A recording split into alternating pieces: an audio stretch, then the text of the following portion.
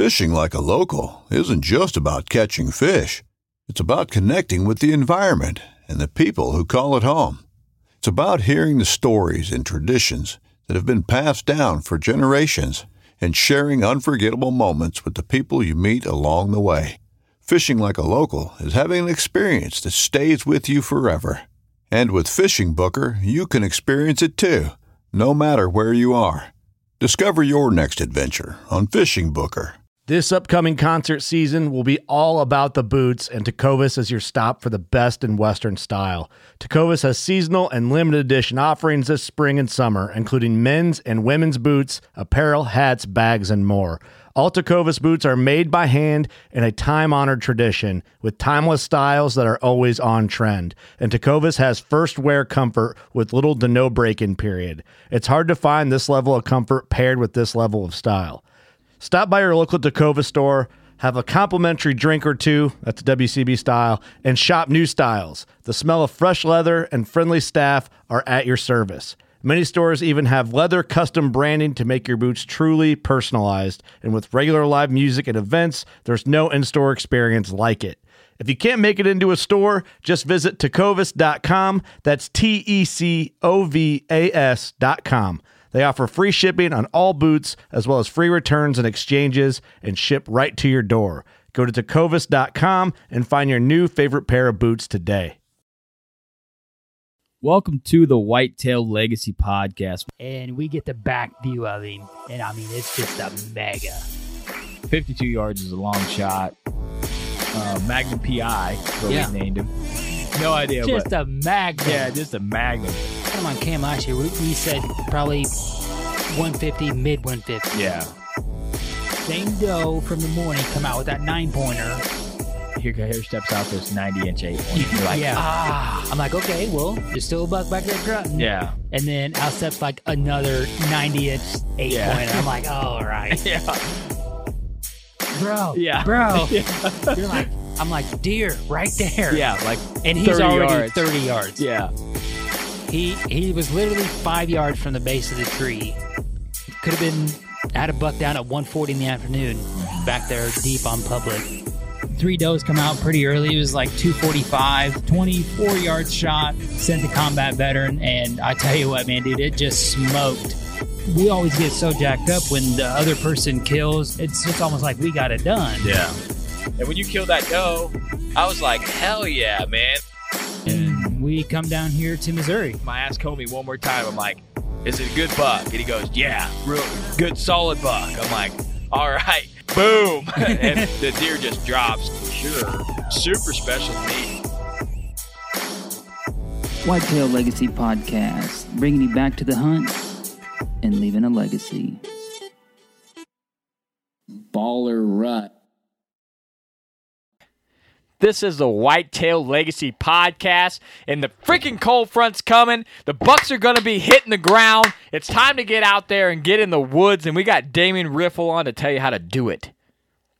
Right now. Right now, like tomorrow. Yes. We are talking new moon hunting at its finest, an off-the-wall topic. We love to find these guys. We found them on the Exodus Trail Cam Radio.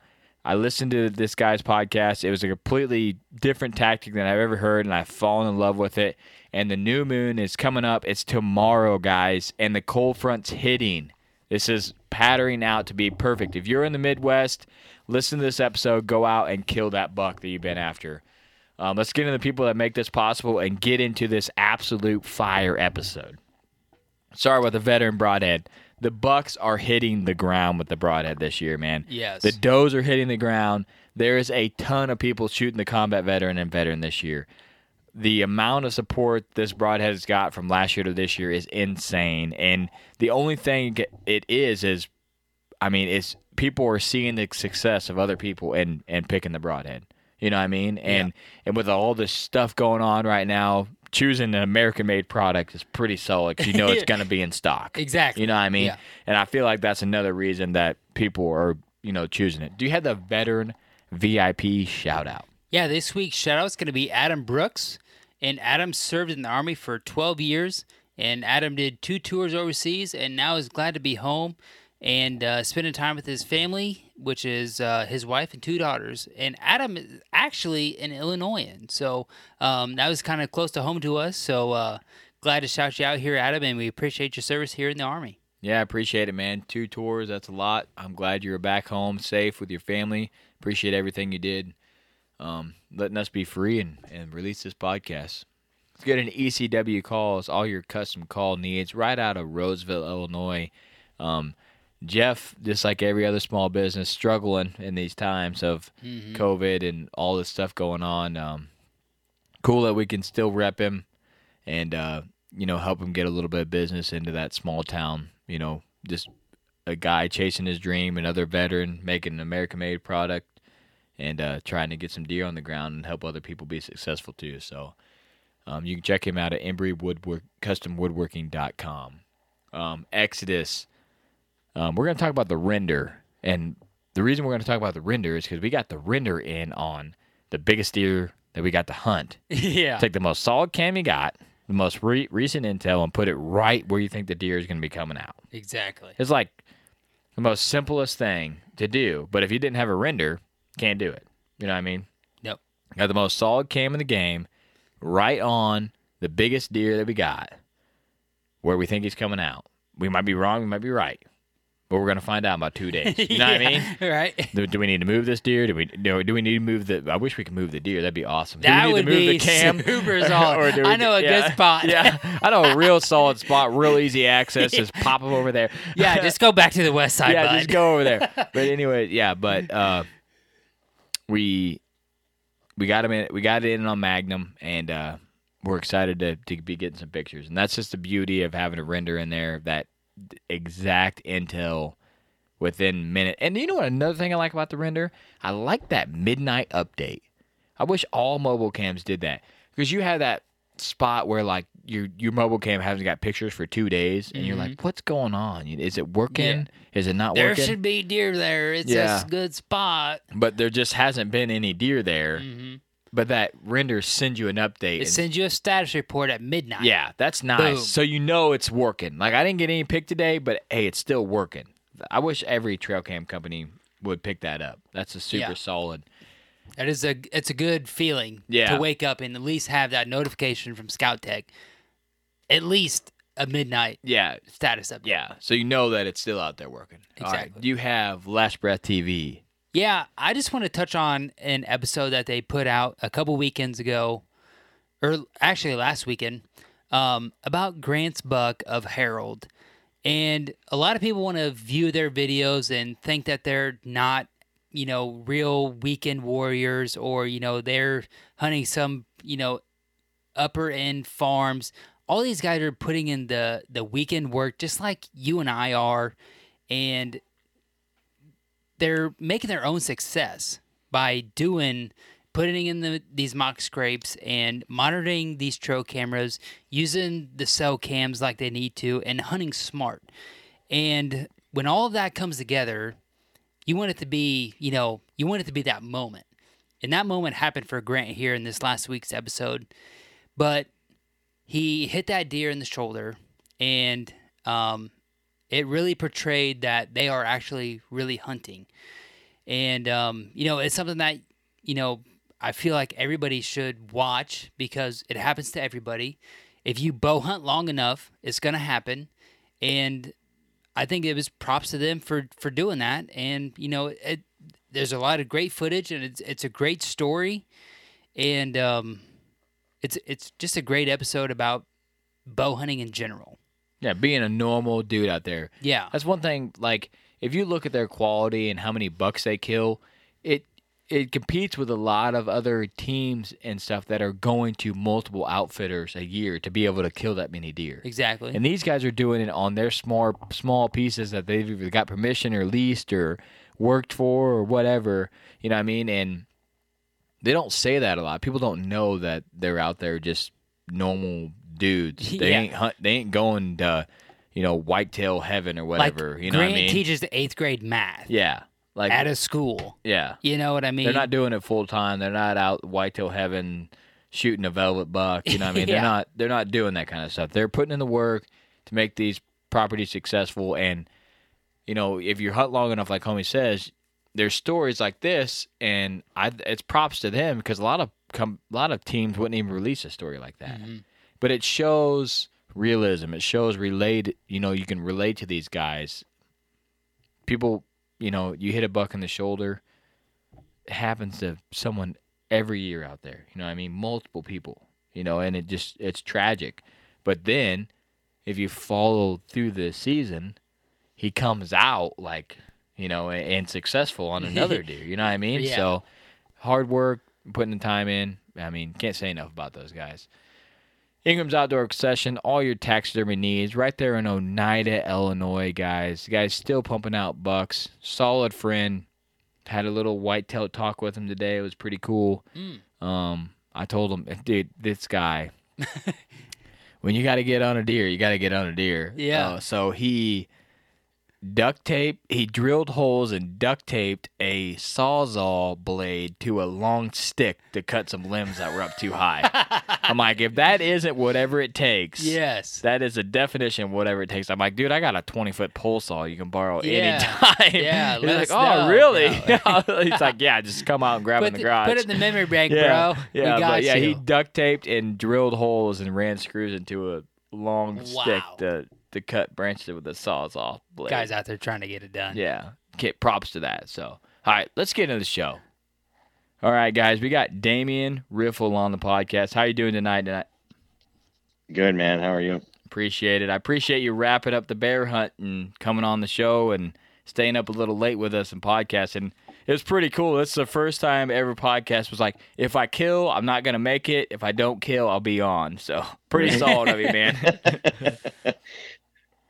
Well, I guess unfortunately here I am. Yeah, I know. I was like, I hope you kill me. Can't do this. It's the first time I ever said, I hope you can't come on at the time I asked you to come on. But I listened to you on Exodus podcast, and you're, the moon. I don't want to call it a theory because it's not a theory because it's working. What should I call it? It's something that's working. Moon process. I'm going to go with process, okay? All right. I've used that before. Your moon process is it's completely different than everybody else's. And I listened to the podcast, and then I backed it up with looking at my trail cam data, and I seen an uptick. And we're always looking for something that's off the wall or a little bit different than what other people are doing. And this came off as like, man, this is really awesome. And you had a lot of bucks on days category to where you'd been successful year after year after year on the new moon. And just go ahead and break down, or first introduce yourself and then break down the new moon process that you have. Because I can't call it a theory because it's working. A theory is like something that you're trying to prove. You're testing, yeah. Yeah, so it's not a theory. Right. It's a process. And my name's Damian Riffle, obviously, and I have about 25 bucks under my belt for using this theory, or the vast majority of them, probably 90% of them, have all been killed in a 7-day window of the October new moon. Right when everyone's like, oh, it's the October lull, that's typically when I'm tagging out. And it's all based around the new moon of October. So it's pretty much the new moon, whatever the new moon falls on. Like this year, it's the 16th. It's 3 days prior and 3 days after. So it's a 7-day window really that I look at, and I'm hunting only evenings and typically some type of food source. And if not a food source, then a transition from where they're bedding to food source typically. Yeah, so when I listened to that, I was like, man, this is like the complete opposite of what a lot of people say. They're saying, the full moon, right after the full moon is when they're getting the best 2 movement. days prior, 2 days after. And I've really never seen that. It seems like you hit the full moon, you see. I mean, the moon hasn't really affected our movement a lot, it seems like, but I mean, we're not hunting in October. We're talking October here. So in the rut, I haven't seen it affecting us a lot, but No. this year I'm going to, talking to Heath, listen to this podcast, I'm going to pay attention to the moon a lot more. You hear the moon talk and you're like, man, really? But then you hear enough respectable people talk about it and you're like, all right, there's something here. There's enough people talking about it. I got to dive in. So I'm diving in. And like I said, after listening to your podcast, I went back, looked at the new moon, looked at my trail cam data, and I was like, okay, all right. Yeah, this is clicking here. Something's clicking for me too. And anything that I can get one little tick up, you know what I mean? Sure.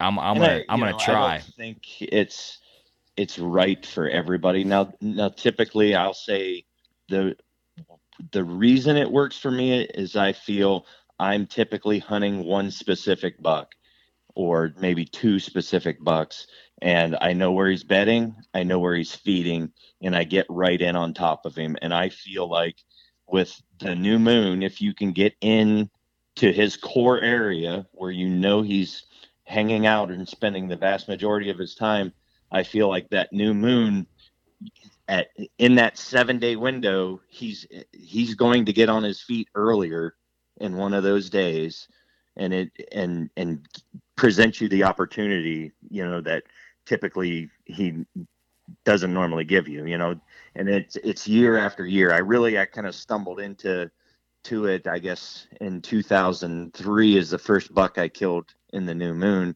and I didn't really put it together then, but looking back, that was the start of it. The next year I shot one in the same time frame, and then the next year I shot one in the same time frame, and that's really when it started kind of clicking for me, that I was like, wait a minute, this is not coincidental that I'm shooting these bucks that I'm getting photos of that are all nighttime photos. I'm getting an opportunity to kill them in the same window. And then it was another year and another year and another year. And now I'm, 17 years later and 25 deer, between my deer, my wife's deer, and deer that I've put buddies on, have all been killed in that window. So there's definitely, you can believe it or not, but it's proven itself to me. So I feel like there's definitely something to it. Yeah, and like you said, it could be, per property or area or anything like that. But what we're seeing is big deer, no matter where they're at, they do big deer shit. You know what I mean? Like, yep. You could go 100 miles away and big deer is still doing big deer stuff. If you go 100 miles away and you see a big deer in this area, pretty good chance next year there's going to be another big deer in that area. You know what I mean? Right. If there's a big deer there, he likes to be there. If he's doing something, another buck's going to be doing that, in the next years. You know what I mean? And that's something that I've seen consistently. There's a reason why they're doing it. Yeah. There's a reason they've made it to that age, and there's a reason behind everything they do. And, when they're comfortable and they have cover and food, and there's a process to everything they do. And when you kind of decode that, I think that has a lot to do with the moon phase as well, is kind of learning a property, knowing how they move, knowing how they use the topography, the structure, everything, and then putting yourself in those positions when you know that they're going to be on their feet earlier in the day, gives you those opportunities to kill them. Yeah. The moon theory you have, to break it down, is during that new moon, that 6-day period or 7-day period, they're going to daylight or be up earlier than they ever would be because there's less moonlight, basically. It's going to get darker earlier. Correct. So they're going to be up earlier. And typically you're looking for with the new moon, you're looking for that moon underfoot. So what that means, after that last podcast, I had a couple other people, message me by what does that mean, moon underfoot? It's basically, when it's overhead, it's obviously straight over your head. You get that rising moon coming up straight overhead, and you want that rising moon to be basically overhead in those natural primetime movement hours, right at, last hour of daylight. And then transversely, when it's underfoot, it's exactly that. It's on the other side of the earth, directly below your feet. You know, you want it one of those two places. And typically with the new moon, you're looking at having that moon underfoot typically in those evening hours. Yeah, and we've heard on a lot of other podcasts and ours that people that pay attention to the moon are really big on that underfoot and overhead times corresponding with that feeding time in the evening, and right. Have huge success with that. And like I said, that's something that I haven't put a lot of emphasis in following, and this year I'm going to after listening to your podcast. So if you guys want to learn more about this theory, you break it down really good in the Exodus episode. After listening to this, go there. He breaks it down into really depth, but we're going to dive a little deeper in this one, and we're going to talk about individual bucks. When you killed them in that cycle of the new moon. I was really impressed by, towards the end of that episode, you were naming off the dates, and it was the third day into the cycle. It was the fifth day into the cycle. It's super awesome that you have all that data compiled. I feel like a lot of people kill deer and they're like, it was November 3rd, but they don't know the wind direction. They don't know the temp. They don't know. And it seemed like you had that stuff down, you know what I mean? And that stuff is like burned into my memory. Yeah, which is awesome. The whole Exodus podcast started from, I was referred to them to do the Whitetail Cribs episode. And, I went through a lot of those stories in that Whitetail Cribs episode, and people were messaging me on Facebook and stuff. Like, how in the world do you remember all those details? And I don't know, but like it's burned into my memory down to the times that I've shot them, the dates that I shot them. And, I could tell you the weather conditions and, all that stuff is just, I probably should write it down, and maybe I could even put some more, information together by doing that instead of just, going off of memory. But yeah, homie's the same way.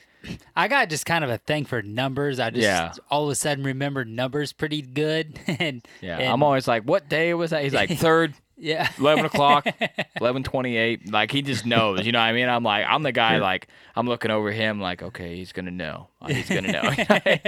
See, I'm the opposite. I got to write down everything or I'll forget literally everything. Like, I'm absolutely terrible. So let's dive into that. I mean, $25 over the last, which you said 17 years, right? 17 years. I remember that. Not bad, That's right? Nice. That's nice. Those are odd numbers too. Yeah. So, kind of pick out some of the most memorable bucks you had, and then I think it'd be cool if the people even went to the Whitetail Cribs episode after this, and being able to see the deer and go from there, because you're not killing just like 120 deer. You're killing really solid deer. All of them are 4.5 years old or older, 4.5 to 7.5 years old, and all of them are 140s to 180 or just shy of 180. So they've all been pretty solid deer. Now I put buddies on a couple of those mature bucks that I didn't particularly want to shoot, that were a little lesser scoring, that just wasn't what I was looking for. And those deer were 130s type deer or whatever, but they're still in that age category of mature deer, so doing what mature deer do. Yeah, for sure. So out of those bucks, let's just pick a few that you're most happy with, most best hunt, whatever you want to go, and let's break down the buck, kind of describe him, describe the setup that you're in, what day of the new moon, and kind of how you approach that hunt. And I think there's a lot.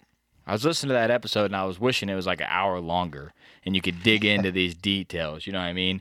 So I messaged Jake and I was like, hey, we're going to have this dude on. Like, I let him know, I'm like, I appreciate you finding him. We're going to have him on and kind of dig deeper, and kind of gave him the heads up and the attaboy for finding you. Cause that's what we try to do. We try to find guys like you that are out there kind of low key getting it done with a tactic. You know what I mean? So go ahead, dive in wherever you want, and let's just break down the details of the new moon and how you were successful.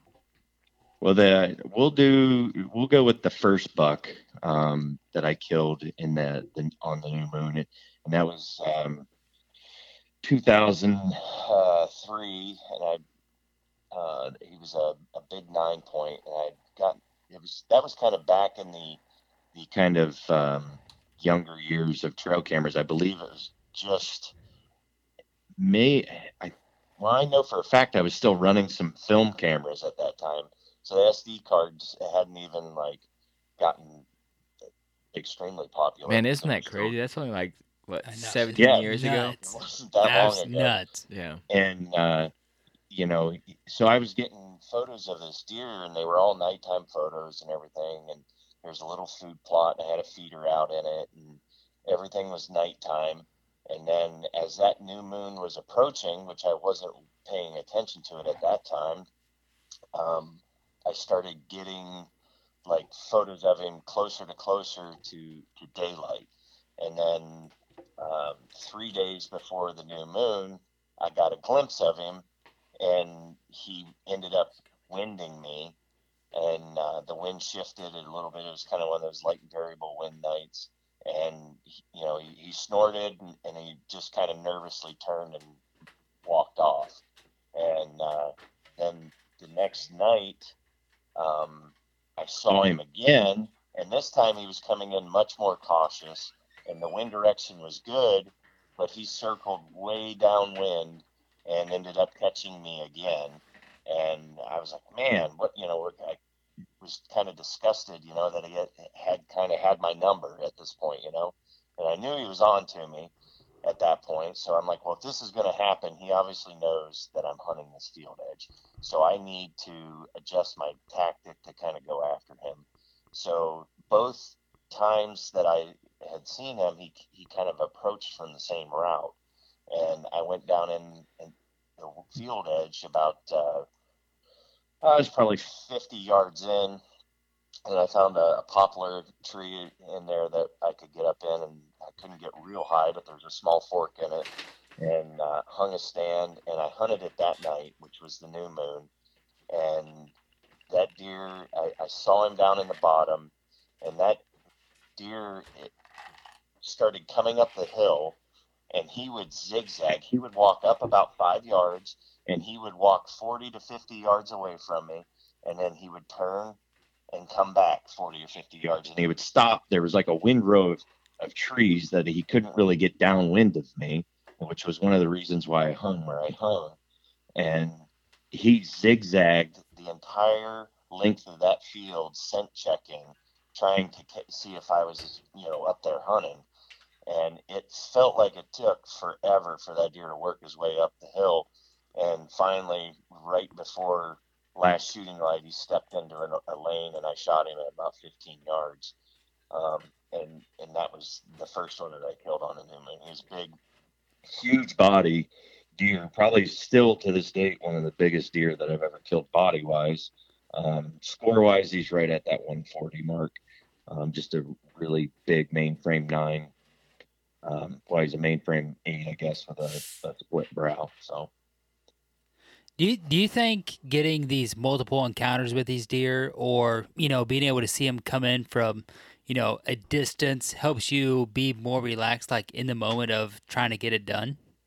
To a point. I feel, and some people, I feel it gets them more worked up because they can't talk themselves down. But I feel like going back into like my military experience, in my younger days, that I kind of thrive under pressure, and I perform well when pressure's on me, and I can kind of talk myself down. So I feel like if I see a buck and he's a shooter, and I don't have that time to kind of talk myself down, I feel like I make the mistakes, or I feel like I maybe they're not mistakes, but looking back, I'll be like, oh, I shouldn't have done that, or however. And I feel like I do. I make mistakes, make kind of rookie moves, I guess, because I don't have that time to like process and be like, okay, this is going to happen. and put myself in that deer's shoes. A lot of times when I see a deer coming in from a distance, I'm like, okay, what's he going to do? Where is he going to move? How's he going to use this terrain to try to, scent check where he's going or what he's doing, or, run and doze or whatever. And I try to put myself 2 steps ahead of what that deer is doing. Whereas transversely, if you see that deer and he's right there at 30 yards and he's coming quick, you're kind of flying by the seat of your pants, grabbing your bow, getting hooked up, whatever the case may be. I feel like those are more accident prone situations. Yeah, I would say usually 9 times out of 10, it's usually my scenarios are fly by the seat of my pants and bad shit happens. Mm-hmm. Last October, I had a scenario play out, and it was actually it was going to start out being kind of balls to the wall, but then he kind of bumped out into the food plot and it kind of slowed out. But I thought he was on edge. I just read his body language different than what it actually was, and I think that can also go into your mind as you think a deer's on edge or something, and he's really not. And being able to read that body language correctly can really affect how you approach your shot, or if you stop him, or if he's just out there hanging out, or if he's gonna duck your string or whatever. Being Sure. able to read that body language is key, and that was one of the few scenarios that I've been able to have the ability to read it, and I read it wrong. But that's just because most of my encounters while bow hunting are quick. I see that deer Sure. at 50 yards, and boom, he's in my lap in 4 seconds. Are you hunting mostly like rut hunt transition, or funnels and stuff like that? Yeah, most of these encounters are at the beginning of November, Yeah. through the 20th of November. So typically the deer's on the move. He's going from point A to point B, just out seeking, and Yeah. And then on these couple, oddball hunts that I've had in October where I've encountered a good buck that I want to shoot, it's just kind of played out wrong because I haven't had that many encounters in that scenario. And it's just proven out in the hunt. It is what it is. And that's something that I'm trying to work on. So just being able to see that deer multiple times, I think would help in the moment, because you're not just like enamored by, oh shit, there's, a shooter, right. able to- And a lot of that, I'm almost kind of jealous of younger people that are not necessarily just getting into hunting, but guys that don't know, that have never hunted without the ability to have trail cameras out there. I was in my early 20s when trail cameras were, I was out of the military at 22, and trail cameras were still, just kind of fledgling things. And like I said, they were still film cameras, and you get your films full, and you go and spend $6 to get the film developed, and you have 9 squirrels, a doe, and a bird, and it, to have that ability. The I anticipation's on a whole nother level when you got to go get it developed. Right. yeah.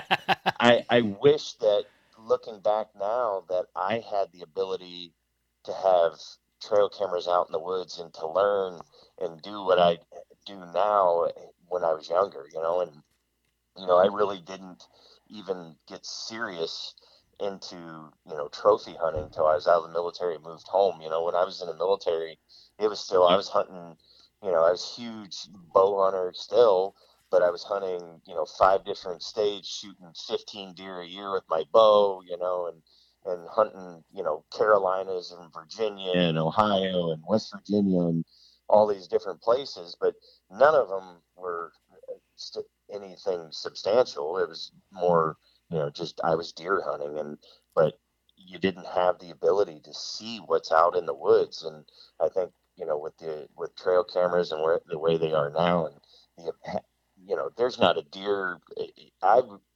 You'd be hard pressed to find a deer in Ohio that's not on somebody's trail camera someplace. You know what I mean? Yeah. So there's not that like surprise factor that you would have. 25 years ago, you had a 135-inch deer walk by you. You were going to shoot it because you didn't know if there's anything bigger out there. Now, there's bigger out there, and maybe that 135 just doesn't do it anymore for you,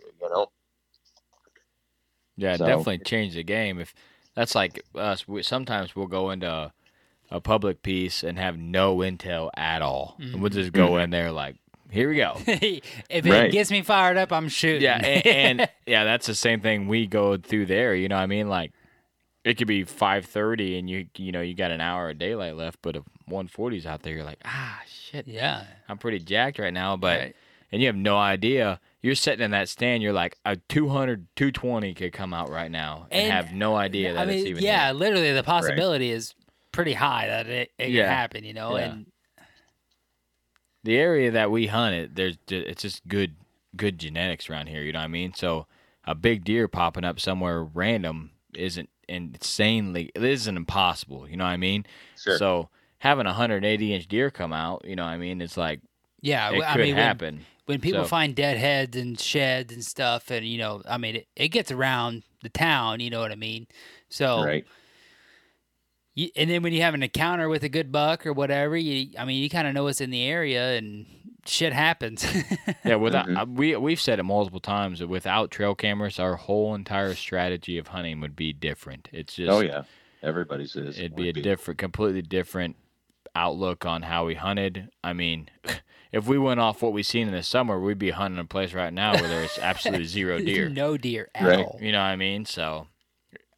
Props to the guys that were getting it done back then before they had trail cams and the knowledge to get it done. There's guys out there getting it done on giant deer every year, you know what I mean? And woodsmanship, trail cameras did take some woodsmanship away. I know that, but for sure. I feel like back then though, I mean, people were out there trying to fill the freezers and get some food, a lot more, and they hunted a lot more because of that fact that they needed to get.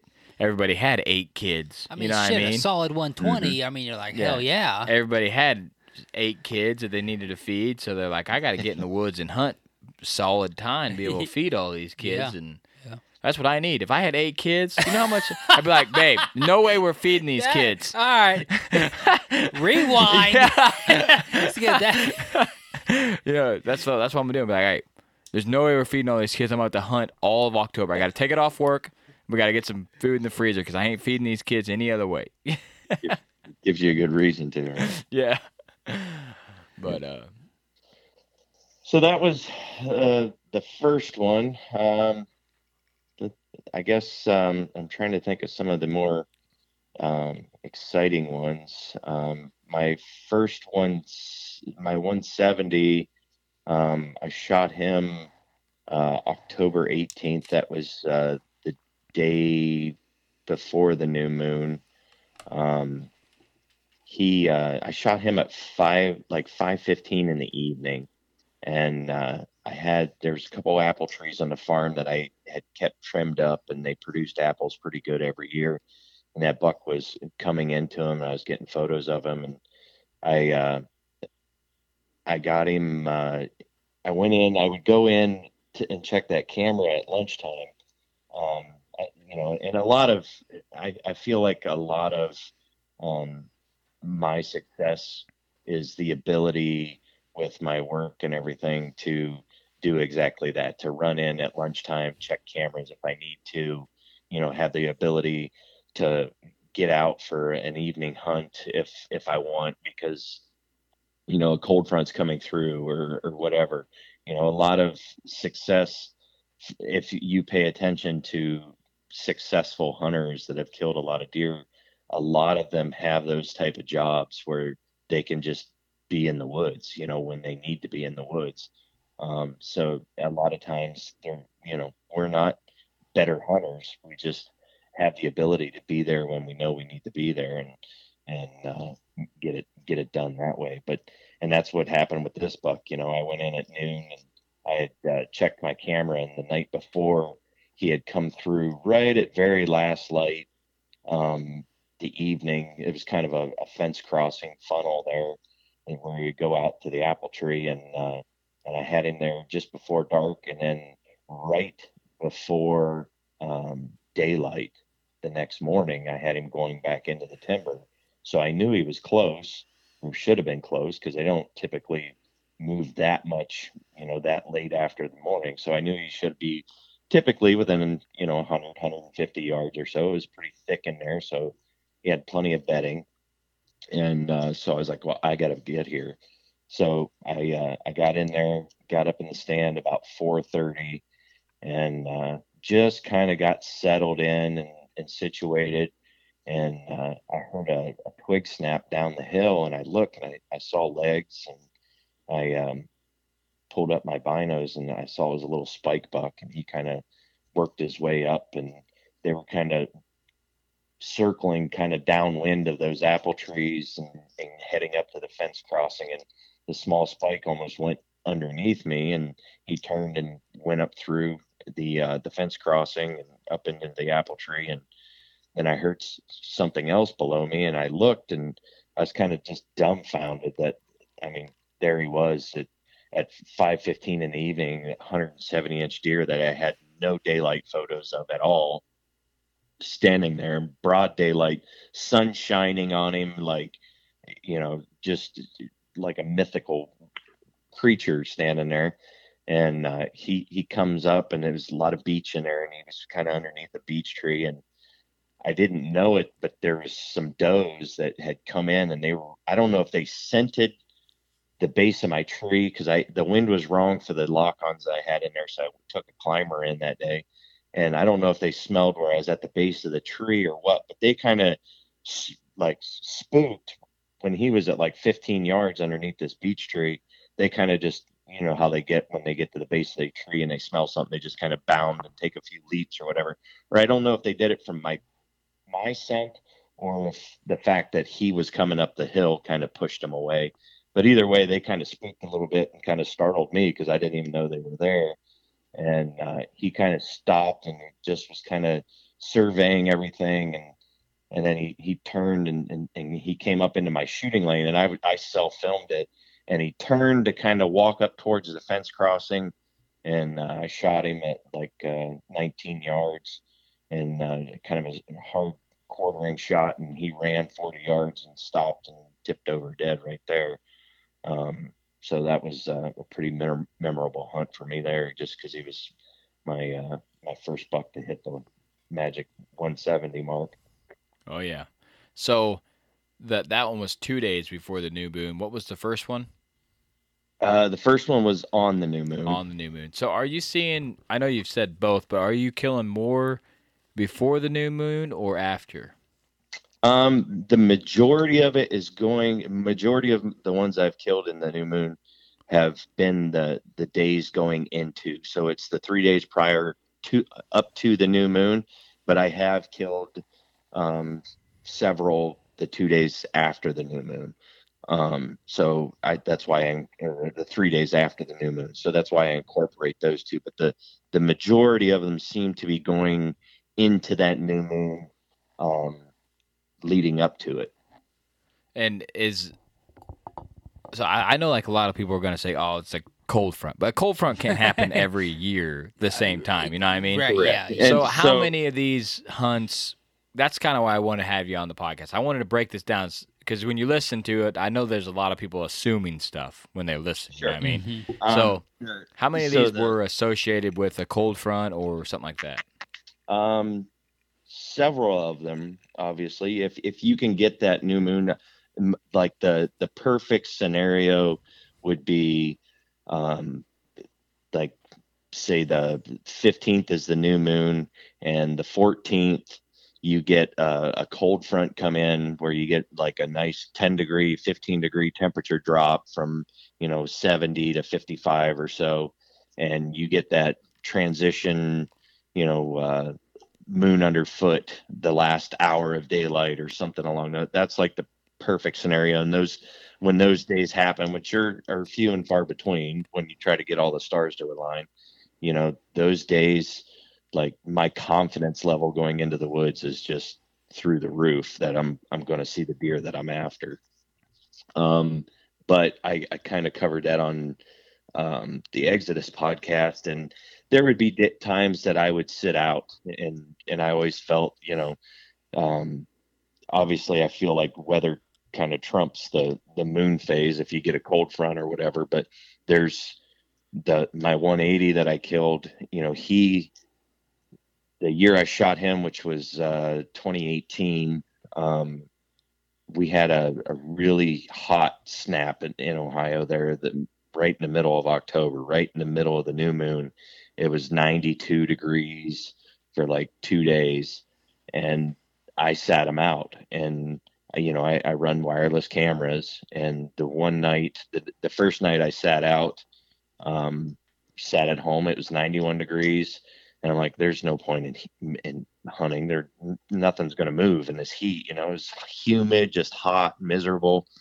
And sure enough, right at last light, I get a Spartan goes off, and I look at my camera, and there he is right at last light and feeding through the oaks. I was like, well, dang, I screwed up. I can't believe he was moving, So the next night it was even hotter. I think it was 93 degrees. And I'm like, well, I'm not going to hunt again. I missed my chance yesterday, and that was kind of stupid. And lo and behold, my, phone goes off at prime time again, and shooting light, there he is standing at a corn feeder of all things, which, that one really surprised me, because I just don't feel like big mature deer, are that, susceptible to be shot over a corn feeder, because they've been around the block a few times. So that kind of changed my outlook on the cold front phase, or the weather side of the moon. But to the point that if I'm on a specific deer and I want to kill him, if the wind is right, I'm going to be in a stand someplace to put myself in the position to kill that deer, whether it's 90 degrees or 55 degrees or 50 degrees or whatever. So I just feel that deer was pretty special. I mean, I had his pattern figured out really well. The previous year, he was, honestly, I feel like he was 5 inches bigger as a 4-year-old than he was a 5-year-old. He has a slight non-typical. We had a big 12-inch double main beam, and I was really hoping he'd blow up into a 200. But he, right when I had figured out his pattern in 2017, he showed up and snapped his entire right side off, like 2 inches above his pedicle.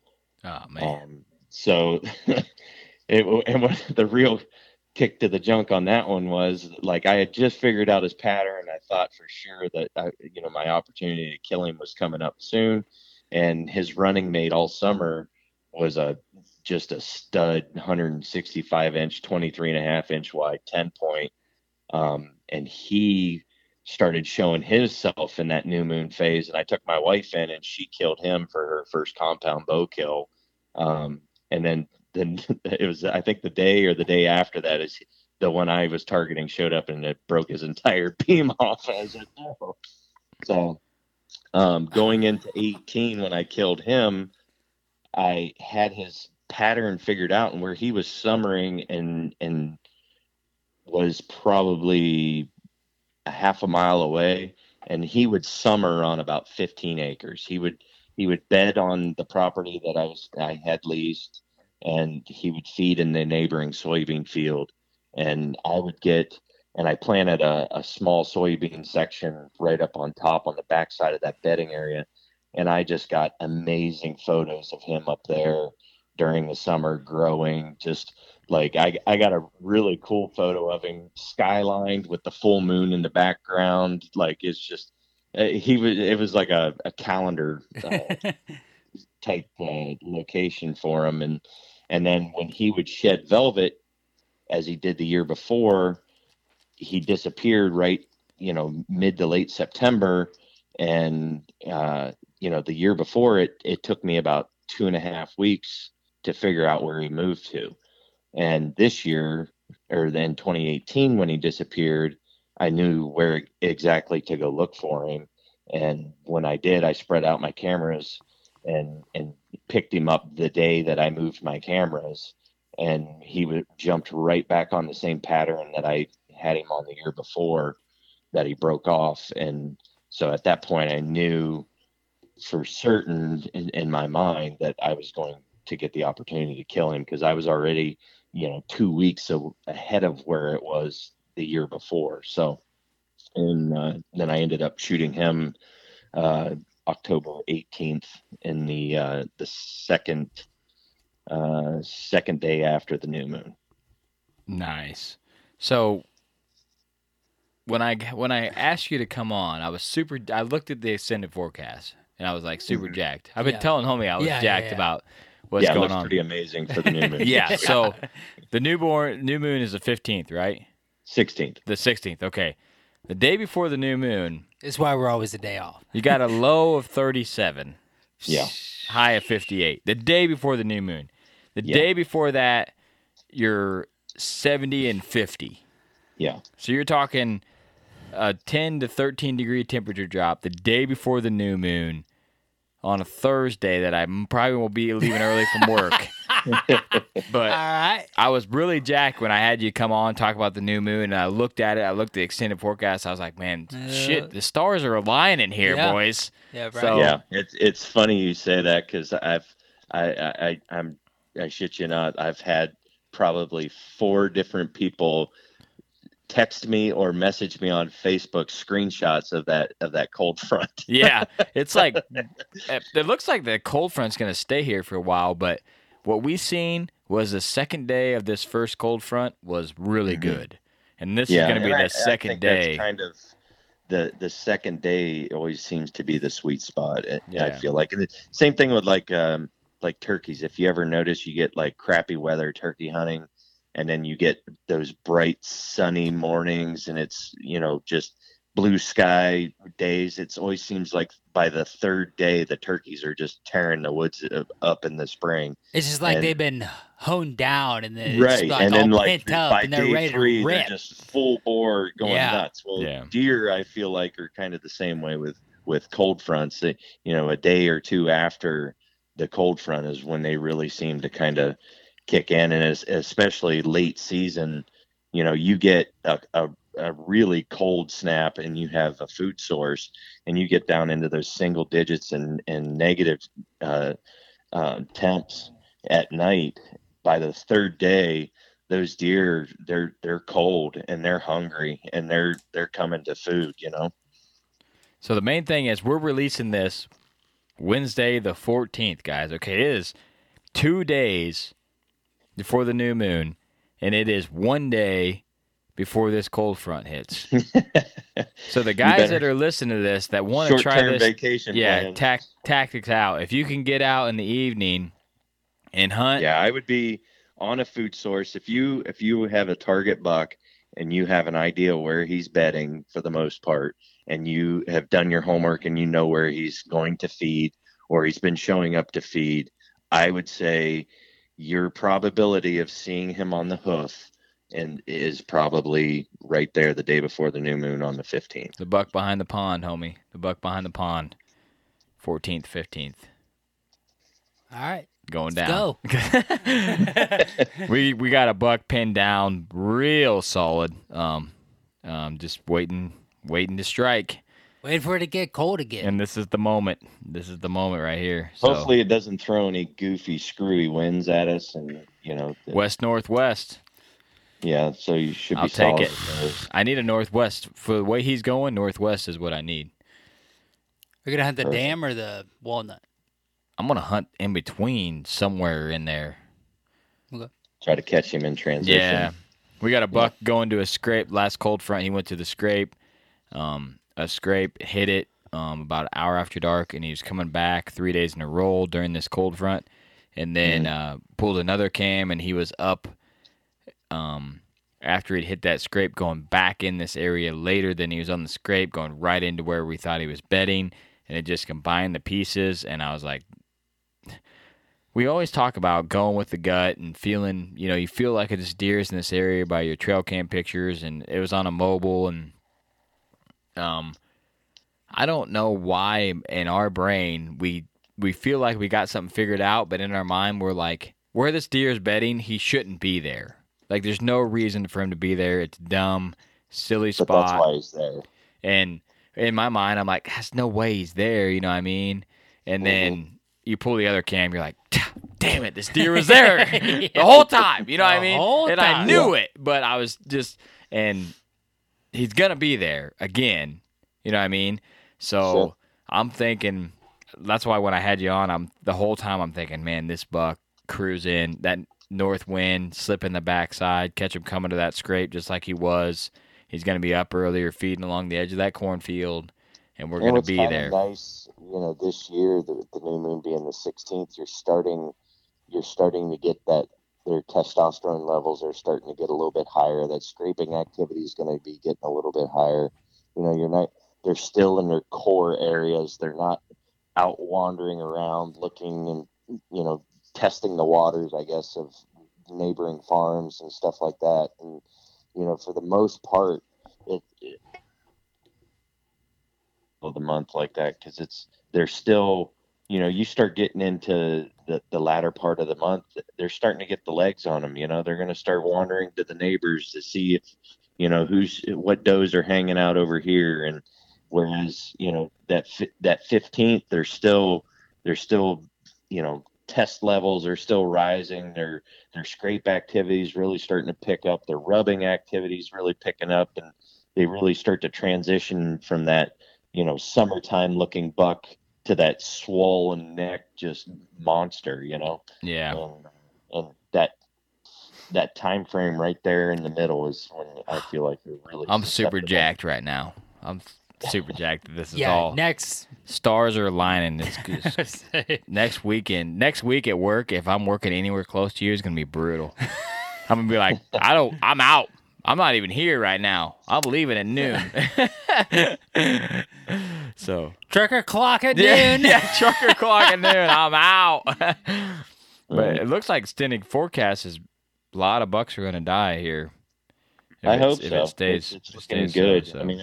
This is kind of one of the cooler Octobers that I remember. The last several, it seemed like it stayed pretty warm all the way up until the end of October and into November.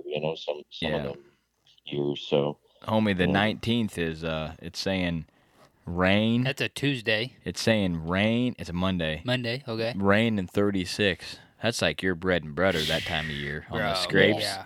There you go. Hitting those scrapes. Look out. Yeah. Is it rain in the morning? Or rain. It's saying out? It's saying if it says AM rain.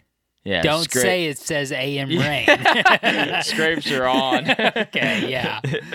So those are the ones I like when you get those cold fronts like that, and then the rain, and it stops or late afternoon, and going into another story. It's my 165. I shot him. It was September 30th, but the October new moon that year was like the first, I believe, or the second. And I ended up shooting him on the September 30th, which was opening week, obviously in Ohio. And it was the temperature that day. It was like 57 during the day. It showed that it was going to drop like 10 degrees or 12 degrees the last like hour and a half of daylight. And it had rained all day long, just that like drizzling, just rain, miserable to be out in. You get wet, and I'm like, man, and it was calling for it to stop, closer to the, prime time. And I'm like, oh, you got a cold front coming in, you got rain all day. It's supposed to stop. I'm like, I got to get in the woods, So at that time, I had my buddy that was filming me. I had him. I called him up. I was like, dude, you got to get out of the wood, work early tonight and get down here. I'm like, it's going to happen. And we got in there and got set up, and we were in a elevated blind, and it was a pop up on an elevated blind platform there, and it would start raining, and it was like torrential downpours. And I'm like, man, it's supposed to stop. And it was like gusting winds, and then it would stop. And every time it would stop, deer would like pour out into this clover field that I had planted, and they'd feed around a little bit, and another like storm would move in, and the wind would blow, and it'd like clear the field. And then it did that like 2 or 3 times, and then the last one was an absolute, like, we were hanging on to the blind, like the wind was like trying to blow it away, and it was just like crazy. And then it stopped, and about 5 minutes after it stopped, like a little glint of sun kind of peeked through the cloud, and you could just feel that, like that, as that storm came through, you could feel that temperature just plummeting, right? It went from like that warm rain to just like bone chilling, like chill. And 5 minutes after it stopped, I looked over to my right, and that buck was stepping out into the field. And it was I think 6:45 or 7. He was 7:05 is what that one was.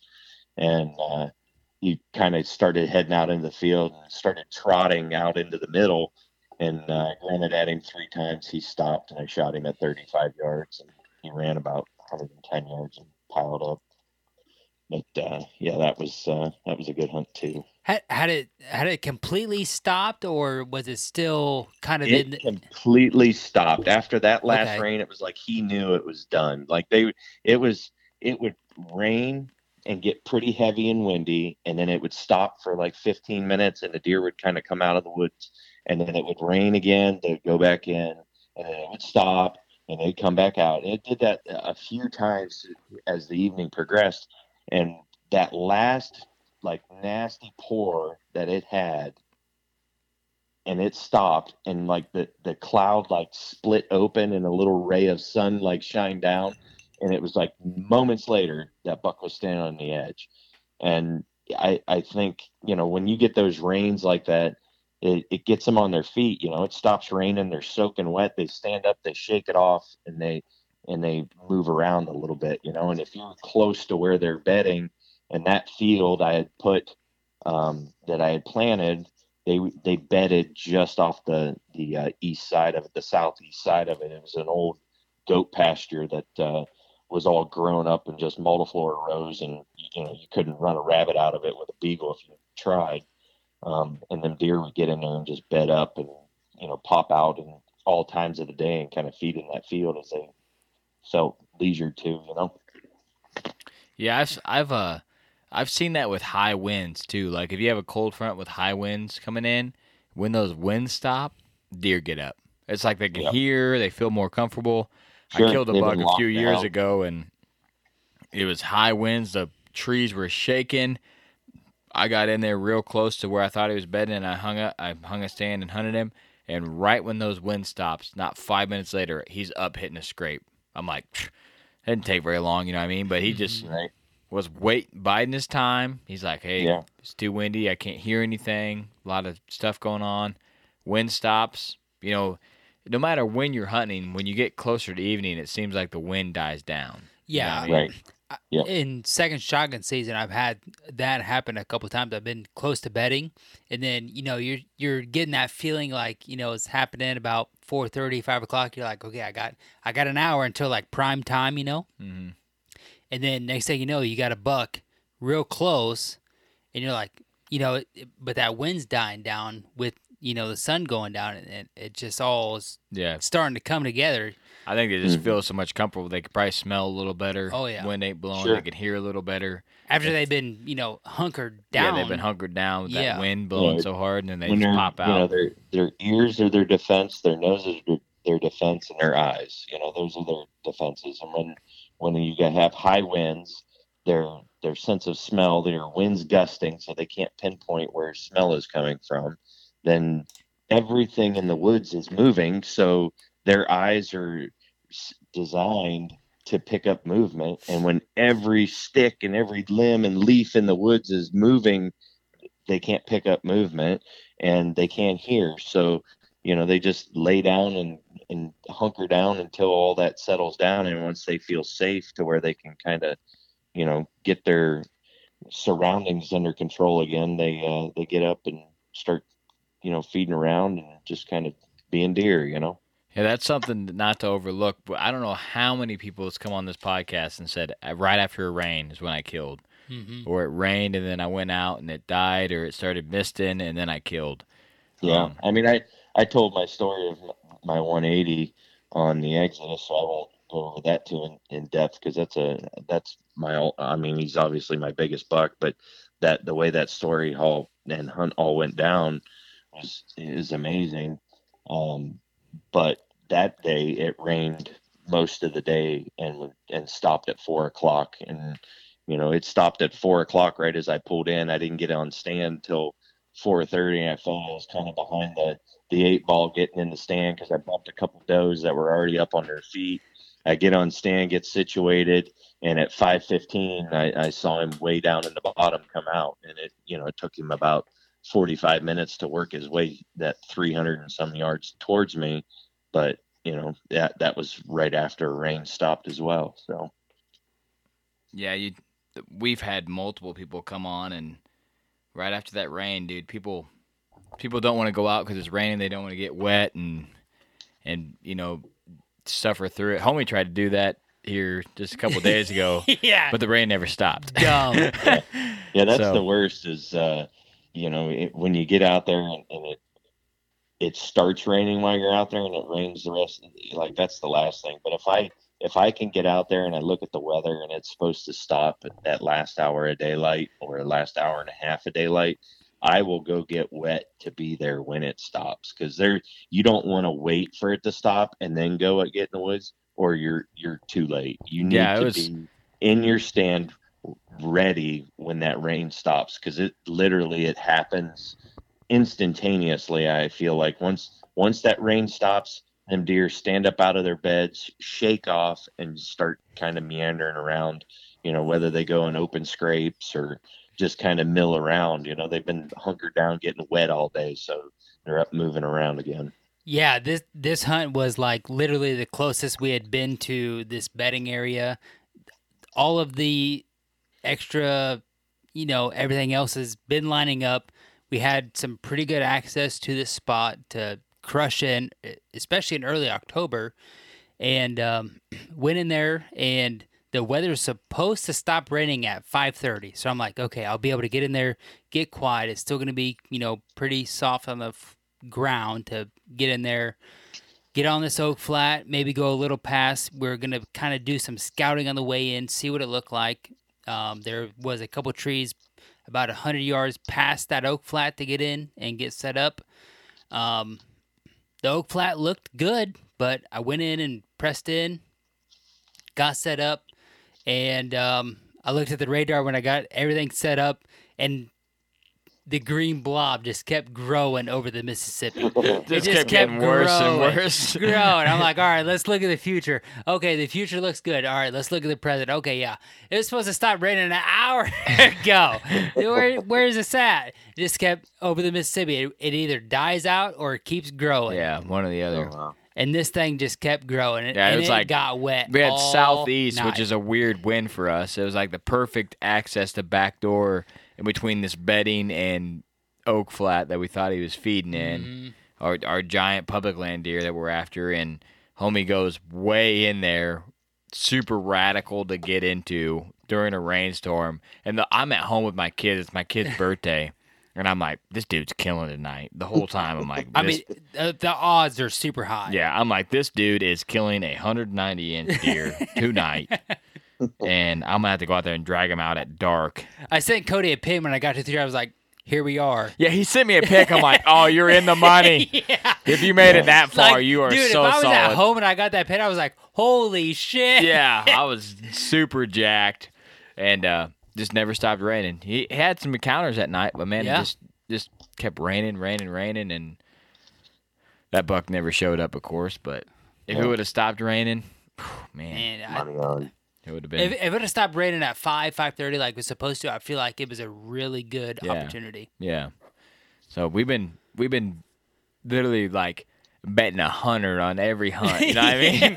How much you got to put on the line? I got $100. All right, I'm putting it all on right now. October 4th, here we go. Yeah. Right? But it is what it is. But hey, man, we don't want to take up all your night, but I appreciate you coming on. You've put out some absolute incredible content for Exodus and us. And with this new moon coming up, with this cold front, I wanted to have you on again just to blast this to some more people. Our ultimate goal is to make everybody listen to us be successful. You know what I mean? Sure. And if we can help that be any way, you know what I mean? We want to do it. So we appreciate you coming on and sharing this, knowledge that you found out. If it helps one person kill the deer they're after and maybe they start, using it more than, it's so worth it at that point. You know what I mean? It's worth it. But, it's nothing about deer hunting is a given science, and everybody's got their own, if you talk to 100 guys that are continuously killing big deer, they're all going to have some sort of pattern that they're doing it in, and probably no two will be identical, so there's no right or wrong or set in stone way of doing it. You just have to find what works for you and what works for your property, and take advantage of whatever you can and any weaknesses that you can find in their patterns, All right, guys, this cold front is coming. The new moon is coming in your ear holes? It's right. It's close. It's like a day away. You know what I mean? This extended forecast is showing it's going to happen. Get out in the woods. Get that target buck. Get whatever you got going on down. Hope you have a successful year and you get it done in the next 3 days. You know what I mean? Yeah. Like, that's what this episode's about.